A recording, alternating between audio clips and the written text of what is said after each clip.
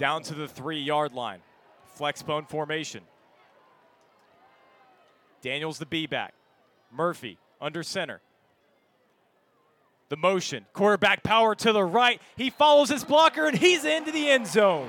Kennesaw State touchdown. Hootie hoo. That's all you can say after a big move like that from Murphy. And just way to follow Matt Olson and those offensive linemen to worm his way into the end zone right there. And the hole was 2 feet wide. Anybody could have slipped through there.